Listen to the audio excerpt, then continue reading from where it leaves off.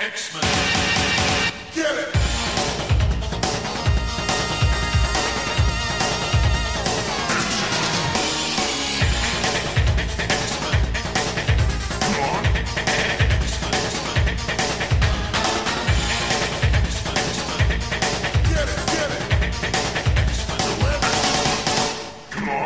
Hey everyone, and welcome to another exciting episode of Balaam.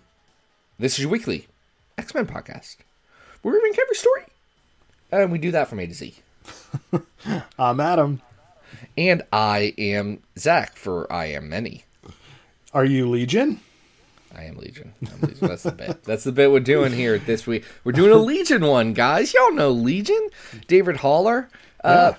I combed my hair up real high this week. See how high I could get it.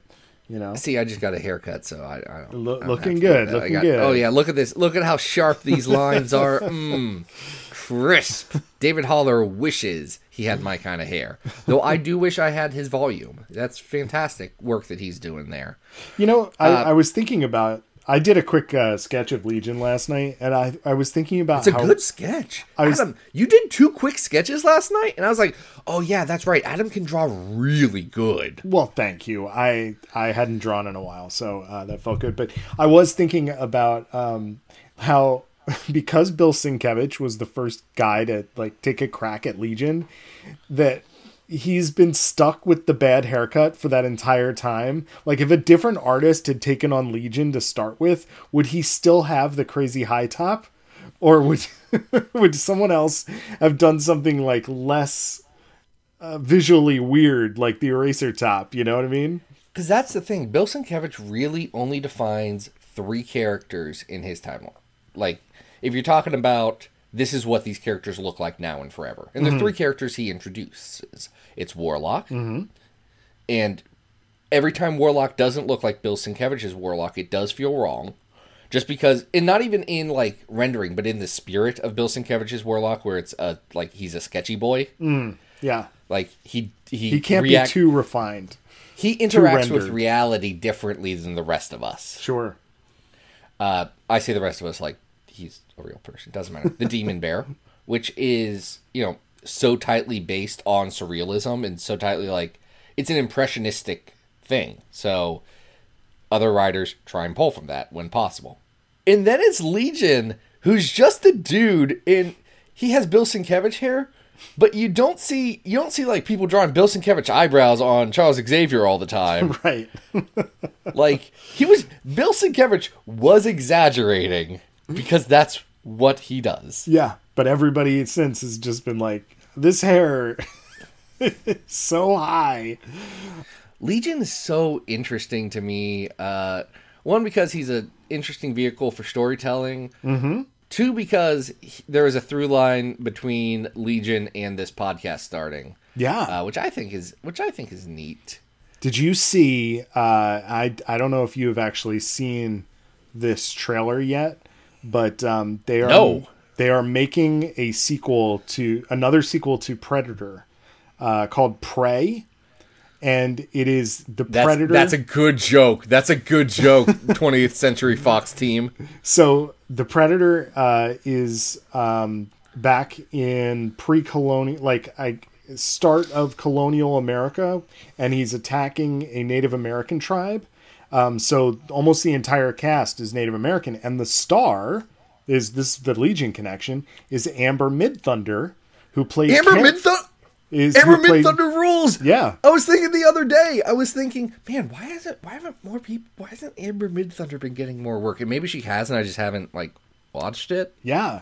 The only disappointing thing about this news is that it's going straight to Hulu. It is not going to theaters, because when you see this trailer, you're going to be so hyped. But anyway. Adam, that's a boon for me, a guy who doesn't really want to go to movie theaters anymore for the rest of my life. That's fair. I'm good at this point. Oh my God. I was listening to an interview with David Cronenberg on the Big Picture podcast, and they always ask about streaming media, and David Cronenberg's like, I don't like to go outside. This is great. I never have to go listen to people eat or talk or check their phones. It's just me and the movie. If there's anyone who I could have told you was not an outside kid. It was David Cronenberg. Yes. Well, we all know Legion See- is not an outside kid either. So who requested He's this not. particular episode?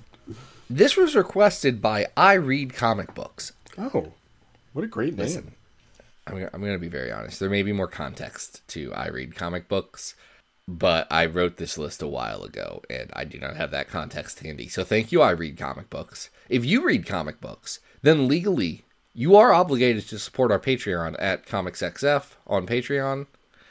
That's not how Patreon works, but you figure it out. Y'all know search bars. If you're listening to podcasts, I've got to imagine you do have a rudimentary understanding of the search bar. Makes sense. Go to Patreon, type in ComicsXF, or just type in patreon.com/ComicsXF. You'll get there. Support us at the $5 level. You get, I don't think we've mentioned, you get early episodes. Mm-hmm.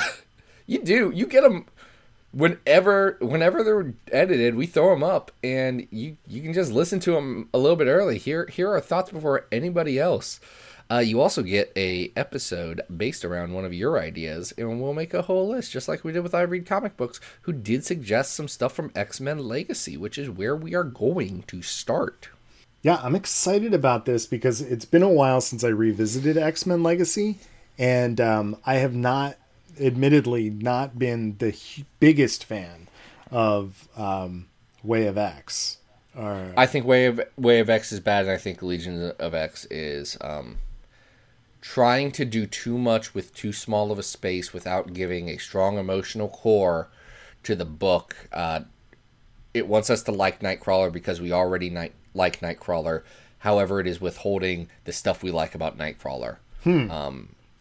We said it in the last episode. Doing stories about Nightcrawler and religion is actually a trick, and you shouldn't do it. It's a trap. Everyone falls into it. So it was a delight to come back to this run, one that I had not visited in a while. And which two issues are we talking about here? This is 13 and 14? Yes, it is the arc called Hope and Glory. It's written by Cy Spurrier, penciled by Tangen Hut. It is a story about, it's a story about Britain and the UK. Now, we have to pin this in time. This is 2013. This is a pre-Brexit Britain. Yep. But you can see what Spurrier, like, with the gift of hindsight, even though I am not an Anglophobe. No, I am an Anglophobe. I am terrified of British people. I'm not an Anglophile. You can kind of see Spurrier saw where the culture was going, and he didn't like it. And this is him trying to push back against it in his work. And I think that's admirable. I do think, again, hindsight's 50-50. How could he have known that everyone hates Britain more than the standard unit of hate for Britain was in 2013? Well, the conduit for this is everybody's not favorite Hot Claws man, Pete Wisdom. That is a lie. It is Dan Grote and Liz Large's favorite Hot Claw man. That is true. But I will say, if anybody is going to write Pete Wisdom, I think Cy Spurrier probably has a pretty good handle on this character's voice, wouldn't you say? Because Cy Spurrier is at his best when he writes an insufferable character. Like, even David Haller is insufferable. He really, he is fun to read about, and I think as, someone who, has had to come to terms with some, mental health stuff around anxiety and depression, I think it's nice that there is a character that has a really good arc around that and how they can control and manage themselves and, have ownership of their own bodily autonomy. I think that's a great arc. Yeah, this is going to come up. I don't want to be David Haller's friend, though. He does seem like the worst person to be friends with. Yeah. I don't want to hang with him. I think the other thing that this gets really well is, and this will come back, at another time in this episode, but is that the way in which Legion is written here is really interesting and smart. And we've talked about, I think, this series before on the show, but the concept of using what originally was Zeb Wells', I think, concept of picturing the inside of Legacy's mind as a prison, and then turning that around into something that's really, really interesting. Not only that there's all these different, personalities and characters inside of his head, but the also is the outside perspective, which is Legion gonna do something really horrible right now? Like, we should probably suspect him to be this awful, crazy villain and do something awful. But then he has the ability to surprise us and do something good, which is exactly what happens in this story. Yeah, I think it's interesting coming in post this story, because David Haller's not a protagonist ever before what Mike Carey starts with him in his run of Legacy, and what Spurrier really does here. He's a villain. Like, he is, or not villain. He is an antagonist in all of his original appearances. That's just what he is. Yeah. So having that, and said maybe the person that we are going to lump all of these bad 80s understanding of mental illness on be the bad guy, maybe that's not the best way to handle it. And to their credit, Sienkiewicz and Claremont don't blame David as the the core personality David for being bad. Right. Right. But he, in practice, he's still used as the bad guy. Yes. And that can be used by a writer in interesting ways, and I think this is. The plot here has to do with Britain's government sort of allying with a made-up Middle Eastern fake Saudi nation, Arabia. right? Fake Saudi Arabia. Yeah. It's fake Saudi Arabia. And they're starting to form their own superhero team, and really, is this just an alliance for oil sales? Probably. Yes, explicitly. It does appear that Legion has kind of put together his own British hit squad here to mess all of this up. At least that's sort of what Pete Wisdom thinks is going on. And props to Cy Spurrier. I had forgotten that Alchemy was in this. Yeah, you get Alchemy, Lila Cheney, not really Blindfold. She's not part of that team. She's just in the story. You get Alchemy, Lila Cheney, Pixie, Psylocke, Chamber, and Liam Cunnington. Adam, do you know where he is from? I meant to look that up because I was like, Liam's got to be from something, right? Is he an MI13 character or? No, it's Muties. Do you remember Muties? Oh, that's a nice deep cut. I like that. It's from the IRA issue of Muties. That's great. What a wild pull on that one. Do we mention Chamber is here as well?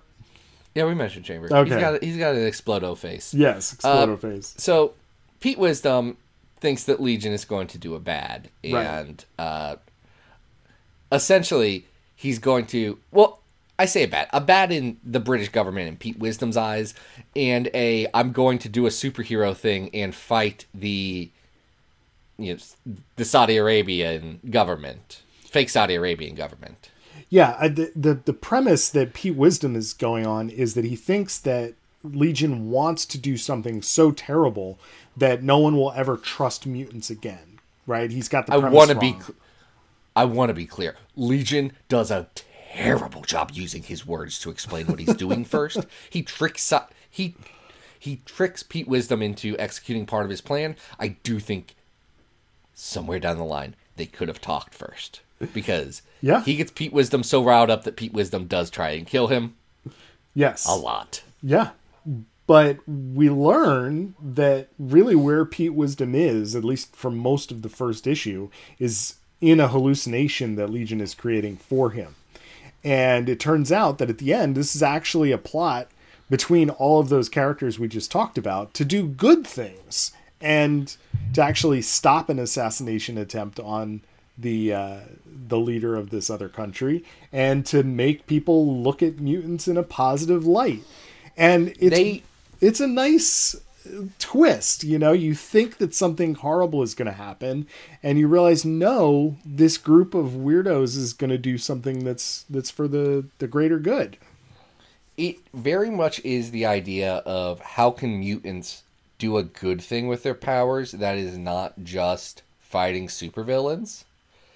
And that's a very interesting story beat.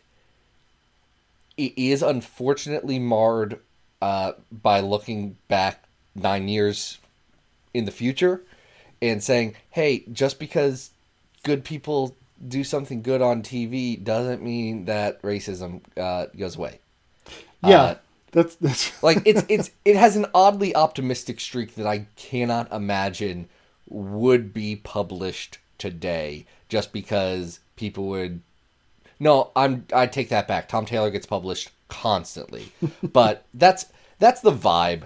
I'm sorry if there's Tom Taylor fans out there. Just know that he's easy to make fun of.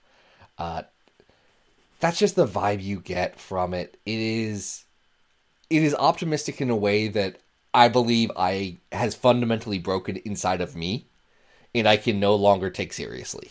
Yeah, I mean, this story is from long enough ago that the beat at the end of it, where all of these characters are televised doing good things, and it seems like maybe they're making a difference. We've had a rough time of it since this story came out, and by we I mean the world. Obviously, the world. Britain has got. America's done bad. Britain has just tried to go punch for punch with us. Yeah, they're really hold my lager.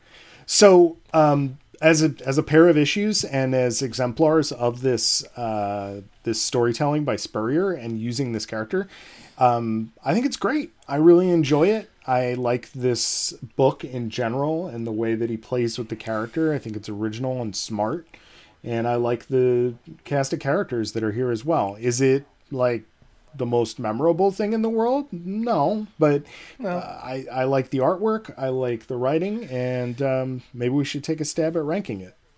We should take a stab at ranking this because that's what we do on this podcast. We rank comic books, folks.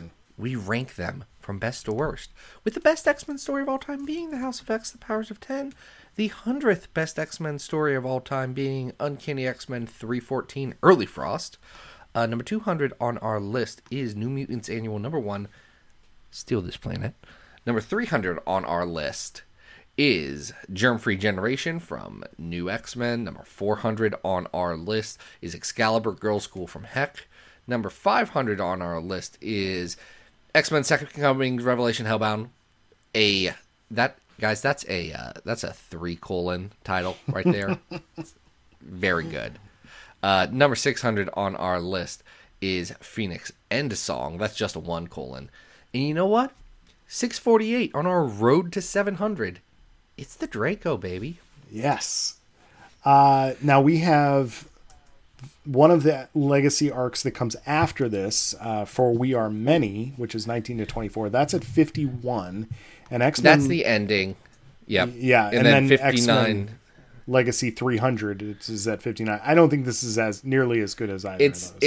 This is not as good as X-Men Legacy when it's at its peak. No. This is not the best part of Spurrier's run on here. No. Down at 77, we have Mike Carey's X-Men Legacy, the first arc of that from Genesis to Revelations, and I don't think this is as good as that. No. I don't think this is as good as Carey's Necrosha arc at 189. I do think this is better than the aftermath of Age of X-Men at 340. So I think we're around there. Like, this probably breaks. I say it probably breaks 300. I'm now looking at 300 and thinking, yeah, it's about right.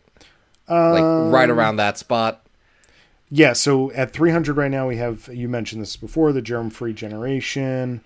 I might go a little bit lower than that. No, I think 300 is my ceiling. Oh, okay, yeah. But like, I do think we're in the 300s. 310 is X-Men Black Mojo number 1, which is a story I do like because it's Glob Herman making friends with Mojo. Yes. But I do think that this is probably better than that. But like, I think it's comparable to All New X Factor 3 and 4, The Stolen Island, or Uncanny X-Men Lovelorn from the Fraction San Francisco era. Yeah, I think we're in a good spot there. This is actually, I just looked. This is not better than X-Force Volume 6, 17 through 19, which is that Ben Percy stuff. Yeah, yep, I would agree. With Quentin Quire. I think the Quentin Quire stuff works better, even if the art the art overall on Legacy I like better because I think Tongan Hut is like, if someone told me they hated his art, I'd shrug and say, okay, I get it. It works perfectly for this story, though. It does. But he's not a pretty artist. No, but like, that's why he's not a Terry Dodson. Yeah, he's not selling beauties. So I would put this in between 308 and 309. That's the first appearance of Karma in Marvel Team Up 100, and they keep killing Madrox at 309. Yeah, I think that's fine. That seem good? Yeah, I'm not going to jockey for position on this one. No, I'm going to have to save that jockeying for a second. We do have other writers and artists that have taken on this character in different directions. So what is next on our show today? Next is a book from 2018, a book I was very excited about when it was coming out, when it was about to come out, and deeply disappointed moments after. It just took for me to read it a little bit. It is Peter Milligan and Wilfredo Torres's Legion, Volume 1, Trauma. It's the only volume. It's a 5-issue miniseries from... Do you remember Marvel Legacy, Adam? Yep. When they decided to put a second set of number on everything because that's what comic fans really needed, was a second set of numbers. People love those big numbers, you know. folks, Especially if they're right or they're wrong. Sometimes they're not correct. Here's the thing: if you're somebody who is that obsessive about categorizing your comic books and you want to make sure they're in order, you already know how to figure out the order. It's by date already. So don't give me that. Like, don't say, well, I don't know which one came first. Yes, you did, because if you have that many, you can look at the cover and be like, well, yes, this is the Bendis arc of Uncanny, and that is after the Kieran Gillen stuff, so this one will go by. You know that. Now I get it. Captain Marvel, you're screwed. They messed that up, and all those runs are, like, blended together in my mind, too. It's very unfortunate. We all understand it. But, guys... come on, level with me here. One thing that this book makes no attempt to do, even though it's got that legacy banner, is pay any attention whatsoever to the amazing work that Spurrier did on X-Men Legacy. This basically treats Legion like he's fresh out the can, and this is really terrible. It's not great.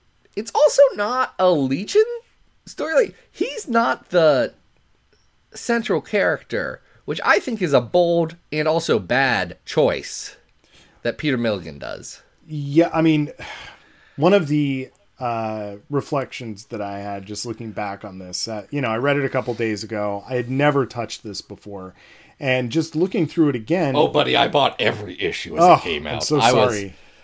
But Resurrection really did a number on me. But he's treating this world that he's designing here like it's an extension of X-Statix, right? I mean, even down to choosing an artist who has sort of a pop sensibility like Mike Allred. This has this sort of like kind of happy-go-lucky style to it that really bears no resemblance to what we know this character to be. It's flippant, very flippant about Legion's struggles with mental health. And the entire arc revolves around a new personality called Lord Trauma. And basically the protagonist is this celebrity therapist. So here's the thing about celebrity therapists.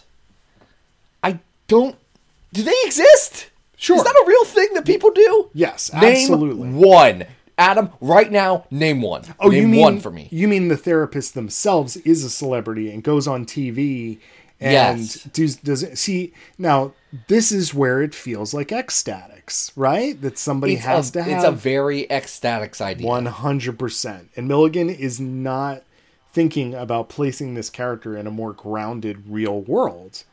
And that's to its detriment.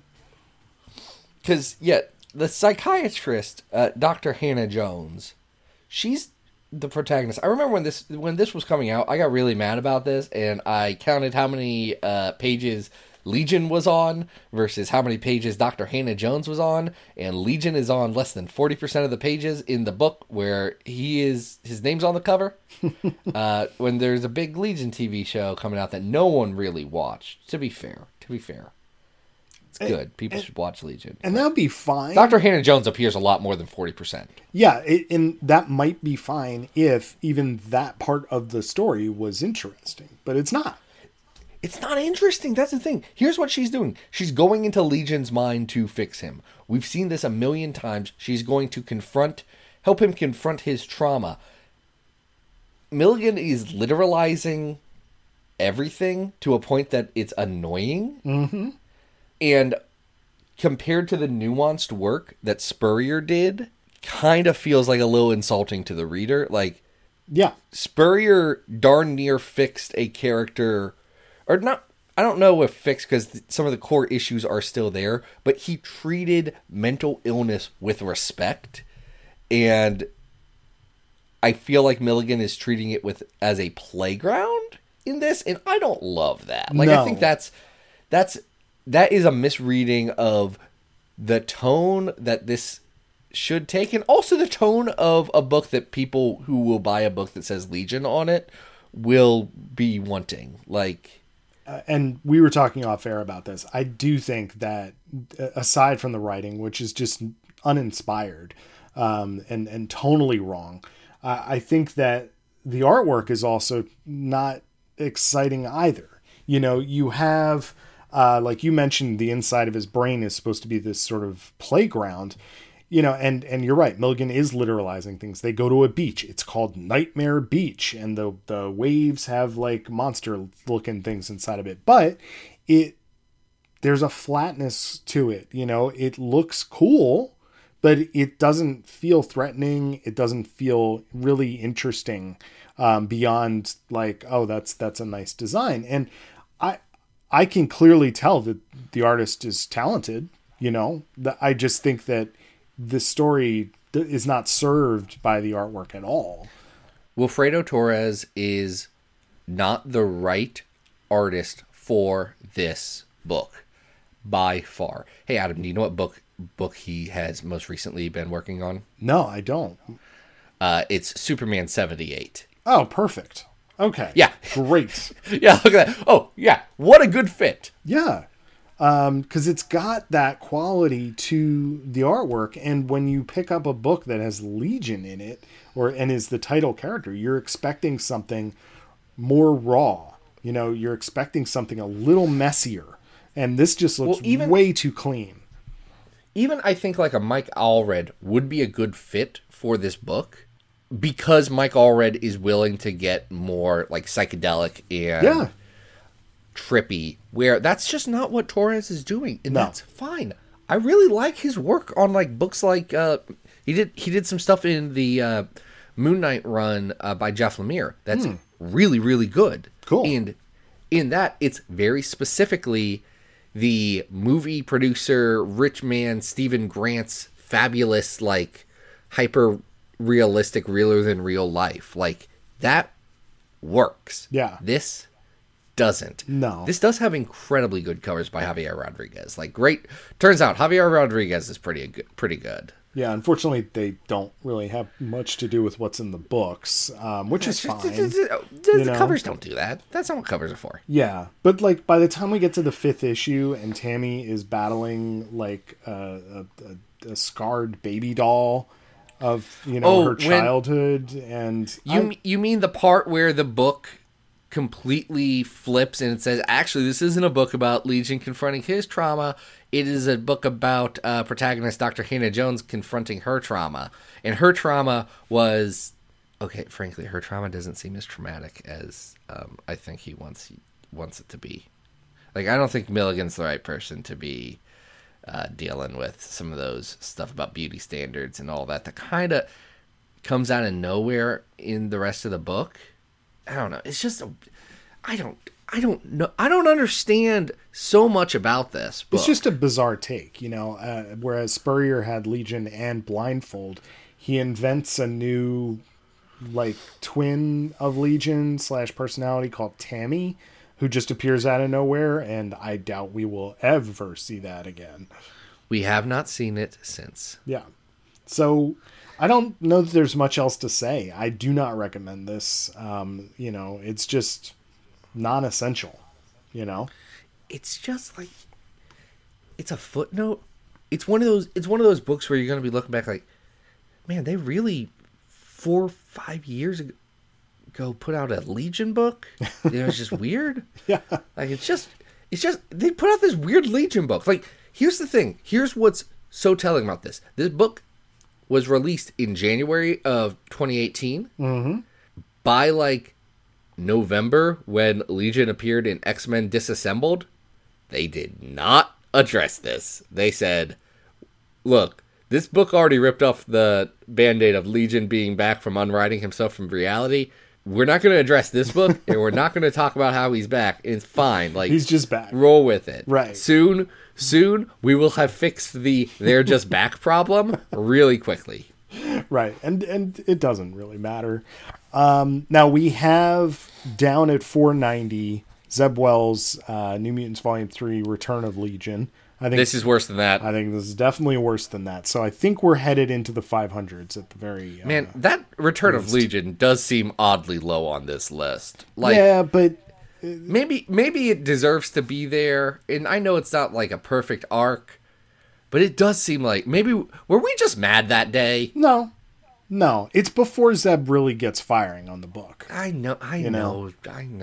Yeah, we still like that book, but More or less. that arc he's still on the on-ramp there. This is not as good as Wildcats X-Men at 518. No, it is not. I would even say Poptopia at 538. Poptopia is better. It is better than Poptopia is this. trying to say something. It's failing. Yes. Poptopia is not doing a good job of Right. saying something, but darn it, it's trying. How do you feel about this compared to the first X-23 miniseries? I think that's better. Yeah, it really is, isn't it? Yeah. Wolverine Origin, like the Origins miniseries for Wolverine is better. 583. Yeah, I would agree. All right, we're working our way down here. How do you feel about this compared to Magneto Rex? See, this is where we start getting into things that are like truly awful.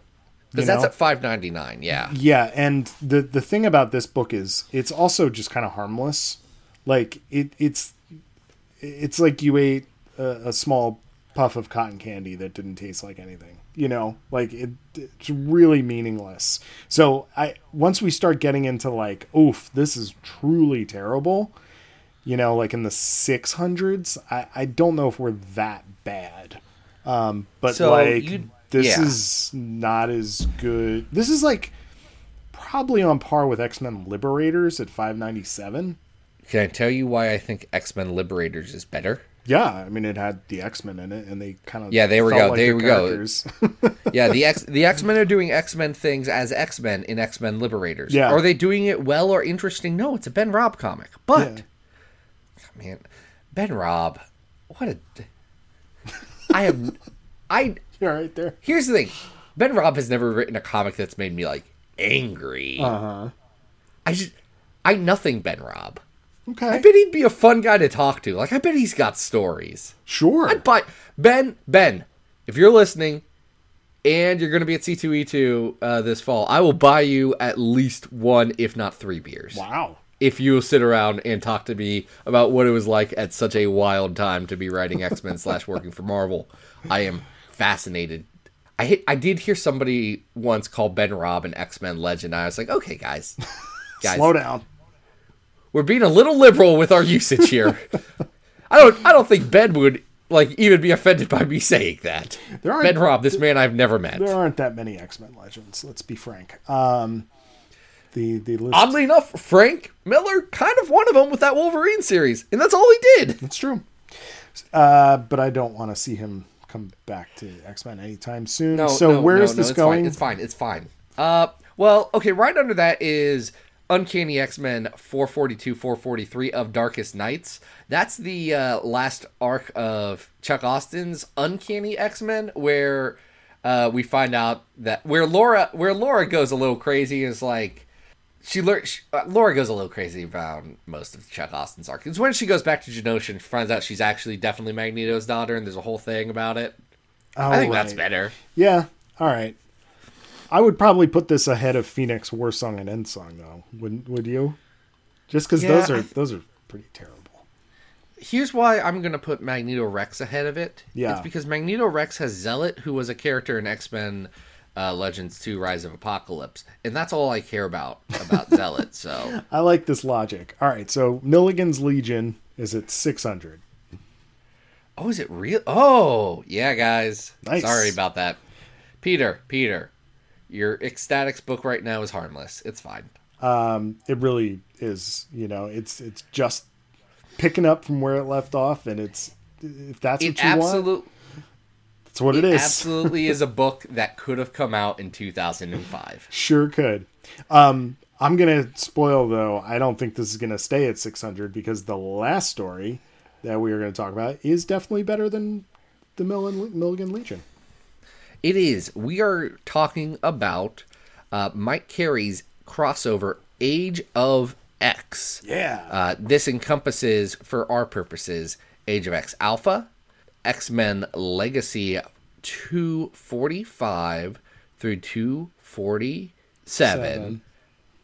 Seven. Yeah. And then New Mutants 22 to 24. Yep.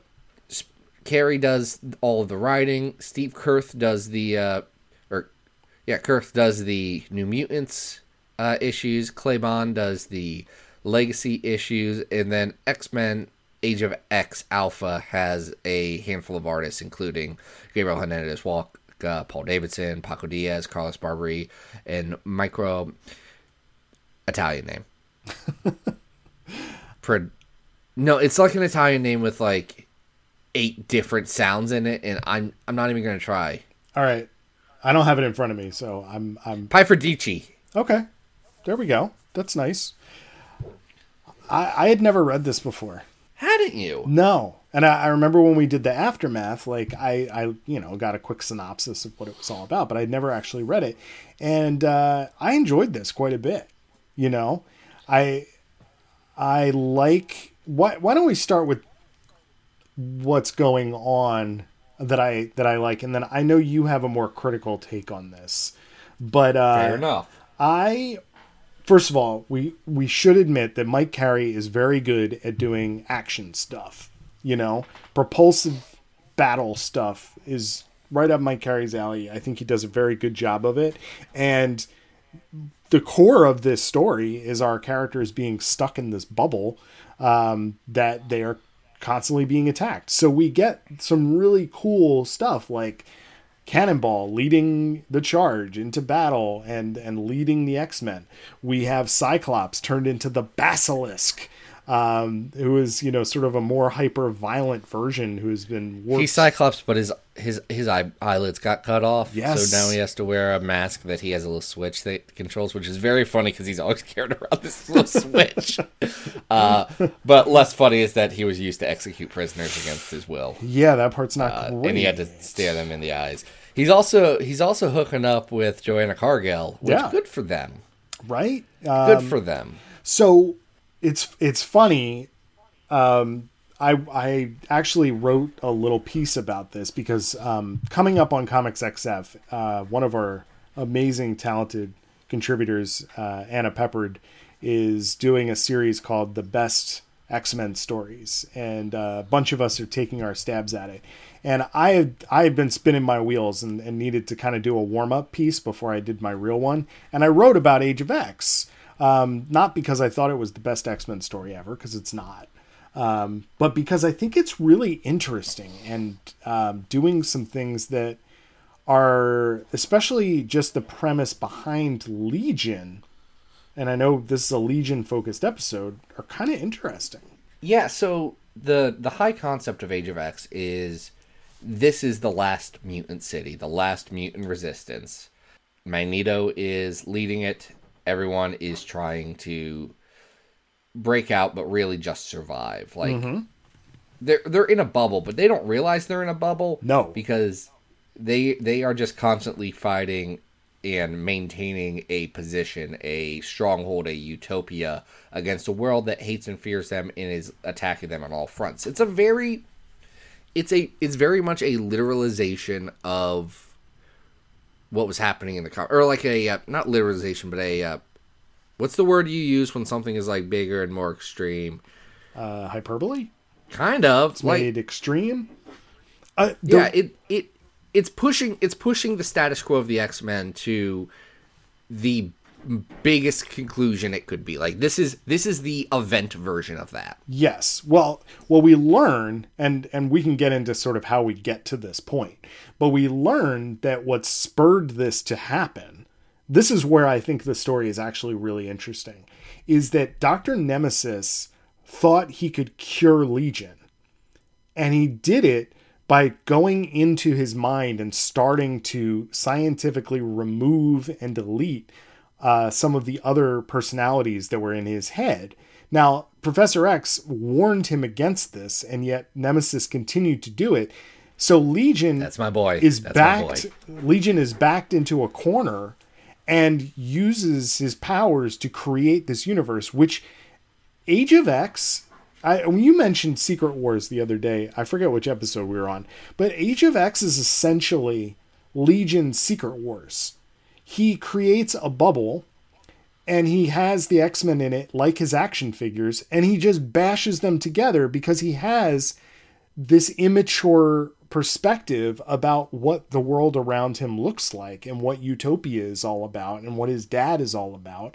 And so this entire story is actually told through the lens of what Legion's sort of restrained perspective is on what's happening in utopia, which if you look at it through that lens, it kind of shifts how Mike Carey is telling the story. Because I think if you just take it on its own in comparison to something like Age of Apocalypse, it definitely doesn't rise to that occasion. But if you start to think about it through the lens of what Legion is doing as a storyteller, like he appears as himself in this universe, but he is the big hero. He is a super sexy superhero who leads the Force Warriors that maintain the force field around this thing. You know, that I think is kind of fascinating. I think the core concept behind this, I get it. I think that the entire world coming from that idea of, Legion made it. Like, once you learn what has happened, that makes sense. Like, all of the decisions, like, oh yeah, this is his view of all these people. This is a world based on his hyper reality. Mm-hmm. Yeah. That said, this is a story that was originally planned just to be an arc of X-Men Legacy, a bit smaller. And I do think that by expanding this story into needing to be a big event, because Wells had just left New Mutants, so they were kind of scrambling to fill, what do we do with this? And they had a few months before, they were trying to get DNA, who eventually took it on. Mm-hmm. But they had a couple month gap that they couldn't fill. They put this in there. They added a couple of side stories and all this stuff to it. That works less well. Like that's where I think this event starts to fall apart, is because it becomes very big and cumbersome, and there is not enough story to go around. Because you say, this is around Legion, and I don't disagree. However, this is X-Men Legacy, which was Rogue's book, and Rogue is still like pushed into being a protagonist in this for like the first third to half of it, and then she kind of falls off for the entire resolution.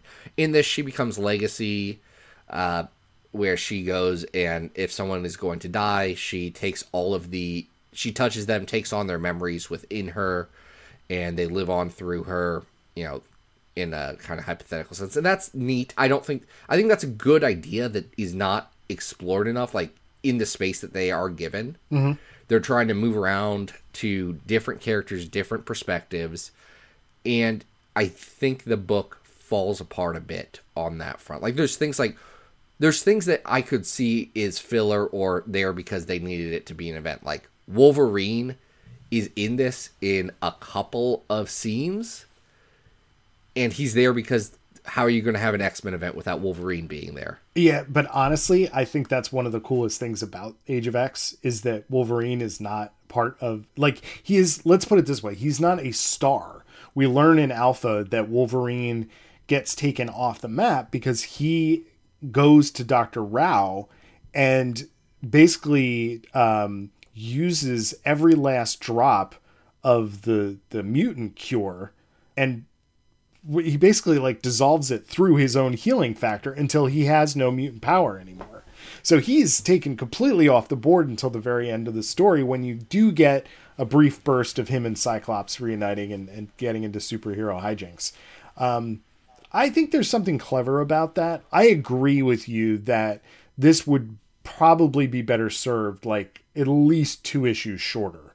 You know, it does not have the worldly scope that Age of Apocalypse does, for instance, or even Age of X-Men, that comes after it. Because I just briefly went through the Age of X universe, which is like the Avengers stories and Spider-Man stories. Yeah, it's the rest of the world, which I want to be clear doesn't exist. I don't love the Age of X universe stuff, and relevant to what we're ranking here, the Alpha things, because I feel like it goes against the ethos of the story of this all, like, you get dropped into this. Because the previous issues of Legacy, like, showed part of this is Dr. Nemesis trying to cure Legion. Like, right. that was a side, like a B plot or C plot going through those issues. But you get thrown into this world in media res, which is intentional and is a specific story choice that Carey is making to emphasize the connection with Legion, and that gets dismantled when you have, but also these characters, here's their complex backstory. No, just let them jump in and have that backstory. We don't need to see it because it doesn't exist, so it takes away from the center of the world that they're building. I get it, you're trying to flesh it out, show cool things, and it's not to say that there's not interesting, like, how these characters got there. I get it, that's an interesting story to tell, but I do think it undercuts the story as a whole. I think what works about the Alpha issue, first of all, the Walta Basilisk prison escape, when we discover that he is executing prisoners with the warden who is Arcade, and then he escapes, damn, Walta just kills it, right? Who would have thought that Gabriel Hernandez Walta could draw a good prison break? Who knew that Gabriel Hernandez Walta was good at comics? Third time we've talked about a Walta prison break on here. So I agree, like, that could probably get weaved into the story a little bit better. What I like about it is that at least the premise there, and this totally breaks down when you start talking about Age of X universe or whatever, is that daily they're in the loop of sitting around the fireplace and telling each other these stories. Yes. However, that never comes back as a framing mechanism. So it's there in Alpha, but then we don't see it again. So I agree, it loses some of its impact. You know, because the cool thing is that they think that this is like they've been at Fortress X for 1,000 days, and they realize at the end they've only been there for a week. Like, there's something cool about that and interesting, but what the story spends most of its time doing is sending, like, the New Mutants issues especially have the alternate universe versions of New Mutants, like, hunting down characters like Rogue and Gambit. That's not as interesting, you know? It's spinning really its wheels. not.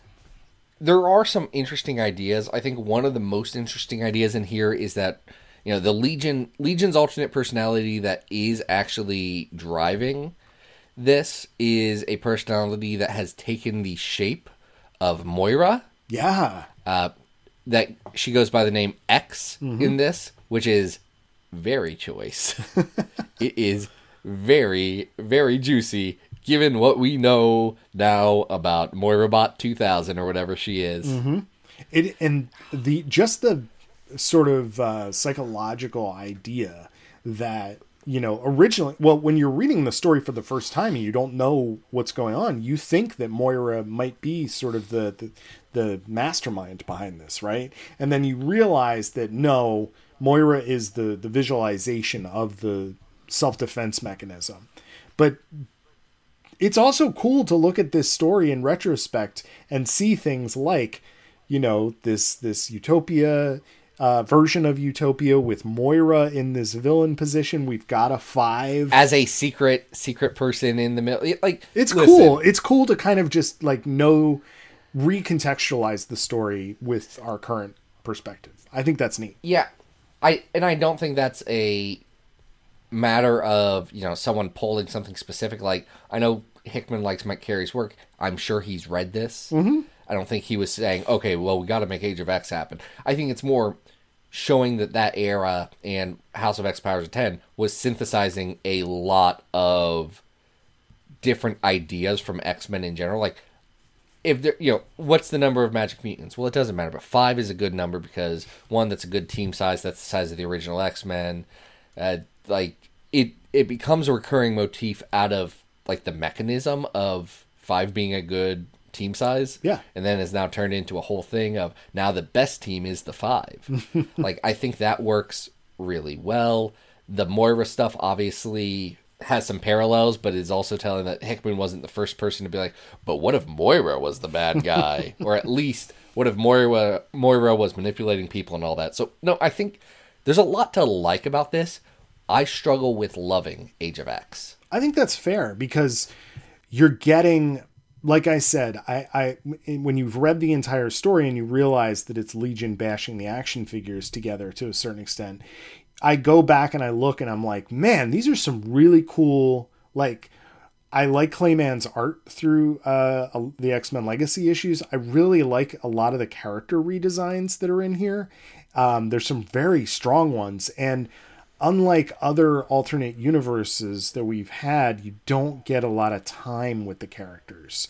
So it's, despite it being the length that it is, because this was laid out over a couple of months, you unfortunately don't get the depth that you would elsewhere. So I think it's fun. I enjoyed reading it quite a bit. I think there's a lot of cool stuff here, but I agree it's probably not, the pinnacle of alternate universe stuff. So where do you want to rank it? Well, I highlighted 173, which is Avengers versus X-Men. This is better than Avengers versus X-Men. Okay. So we cannot, in good conscience, Avengers versus X-Men, I think we enjoy the ride of Avengers versus X-Men. Though we can say it is, let's generously say, flawed. All right, then up at 149 we have House of M. Also flawed. Prettier, though. Man, House of M wins so many points for being pretty. It is. I struggle with whether House of M is definitely, it has more impact, right? Especially with its conclusion. So I think this is probably lower than House of M. So we are. But I think this is the right spot because right above House of M is All New Wolverine 4 Sisters, and I think 4 Sisters is by and far better than this. Oh, yeah, absolutely. I also think that House of M ultimately is better than Age of X as well. So I am looking around. I also think Fall of the Mutants is probably better than Age of X. Okay, good, because I was going to say that Gambit and the Externals at 152 was definitely better than Age of X. So you're at 157, Fall of the Mutants. I think that's fair. Ooh, I think I know. Yeah. I think I know. Okay. But the new 159 between the Warpath issue of Uncanny X-Men 193 and the Leprechauns of Cassidy Keep at 101 to 103. I think that's a great place for it, This is something that is definitely worth your time in reading, and it's flawed, but I think it's really cool. Yeah, like, guys, the top 200 of this list is all good stories. Yeah. Like, they're stories that more or less I'd say, yeah, read that. You'll enjoy it. Heck, even, I think the top 300 is mostly good, but I do think once you get into that point, you start to be like, probably most of this list is good if you like X-Men. There's only a handful that if you don't like X-Men, you're not going to like this list. By the time you get to 400, there's absolutely, like the 400 to 300, there's absolutely some flops in there. Sure, but there's some gold down in those. There's some fun in there. And do you know why we know about all this, Adam? Thanks to patrons like I Read Comics. Oh, you read comics? Because I read comic books. Sometimes, yeah. definitely. Oh man, I didn't know that you read comic books and I read comic books and I read comic books supported this episode. So thank you, I read comic books. Very excited about what you have brought to the table today. And that was talking about our favorite tall-haired boy. If you want to be like them, I go rewind to the top of the show where I already did the spiel, but Patreon. It's a great place. I was talking to Adam. I'm going to try this.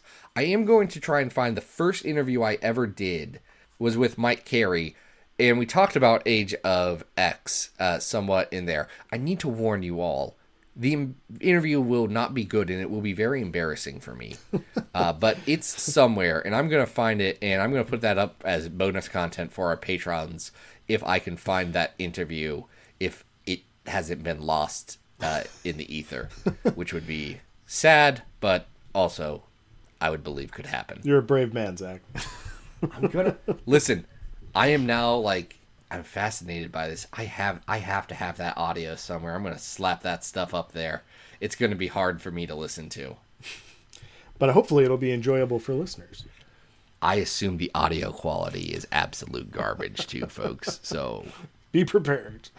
Be prepared for all of that. Hey, Adam, what do you got going on? Not much. I mentioned the best X-Men stories that's going to start coming out, I believe... sometime this month. Don't quote me on that, but got a really cool roster of CXF writers and contributors. I am going to be writing about my favorite X-Men story of all time, which everybody knows, is the Asgardian Wars. And Zach, do you want to share what your pick is? No, because I may back out. I have no idea. Oh, okay. All right. Well, listen. If you guys wanted to know my opinions on X-Men, I promise you, there's a podcast you should listen to. Well, so I got busy. That Anna remains knows. to be It's seen. You guys can always follow me on Twitter at Arthur Stacy. And Zach, what's up next week? Next week, X-Men Unlimited writer Alex Packnadel is going to be on the show to talk about Maggot. Baby, we did it. We brought him back. It took years. We forgot about that bit. There was a hashtag and everything. Real ones. Folks who have been listening to this podcast since day one know that I did that annoying thing for a while, and I regret it conceptually. Like, spiritually, I'm like, no, that annoys me when other people do it. I should not be harassing writers about bringing back a beloved X-Men character Maggot and giving him a deep story. But Alex Packnadel did it anyway, without even being coerced. So that's super duper. We're going to talk to him about Maggot. And then all the other stuff. If you guys have not read Alex Packnadel's work, you should. He's a good writer. Sounds fun. But until then, folks, this has been Bally Adam, and we hope you survived. We hope you survived the experience.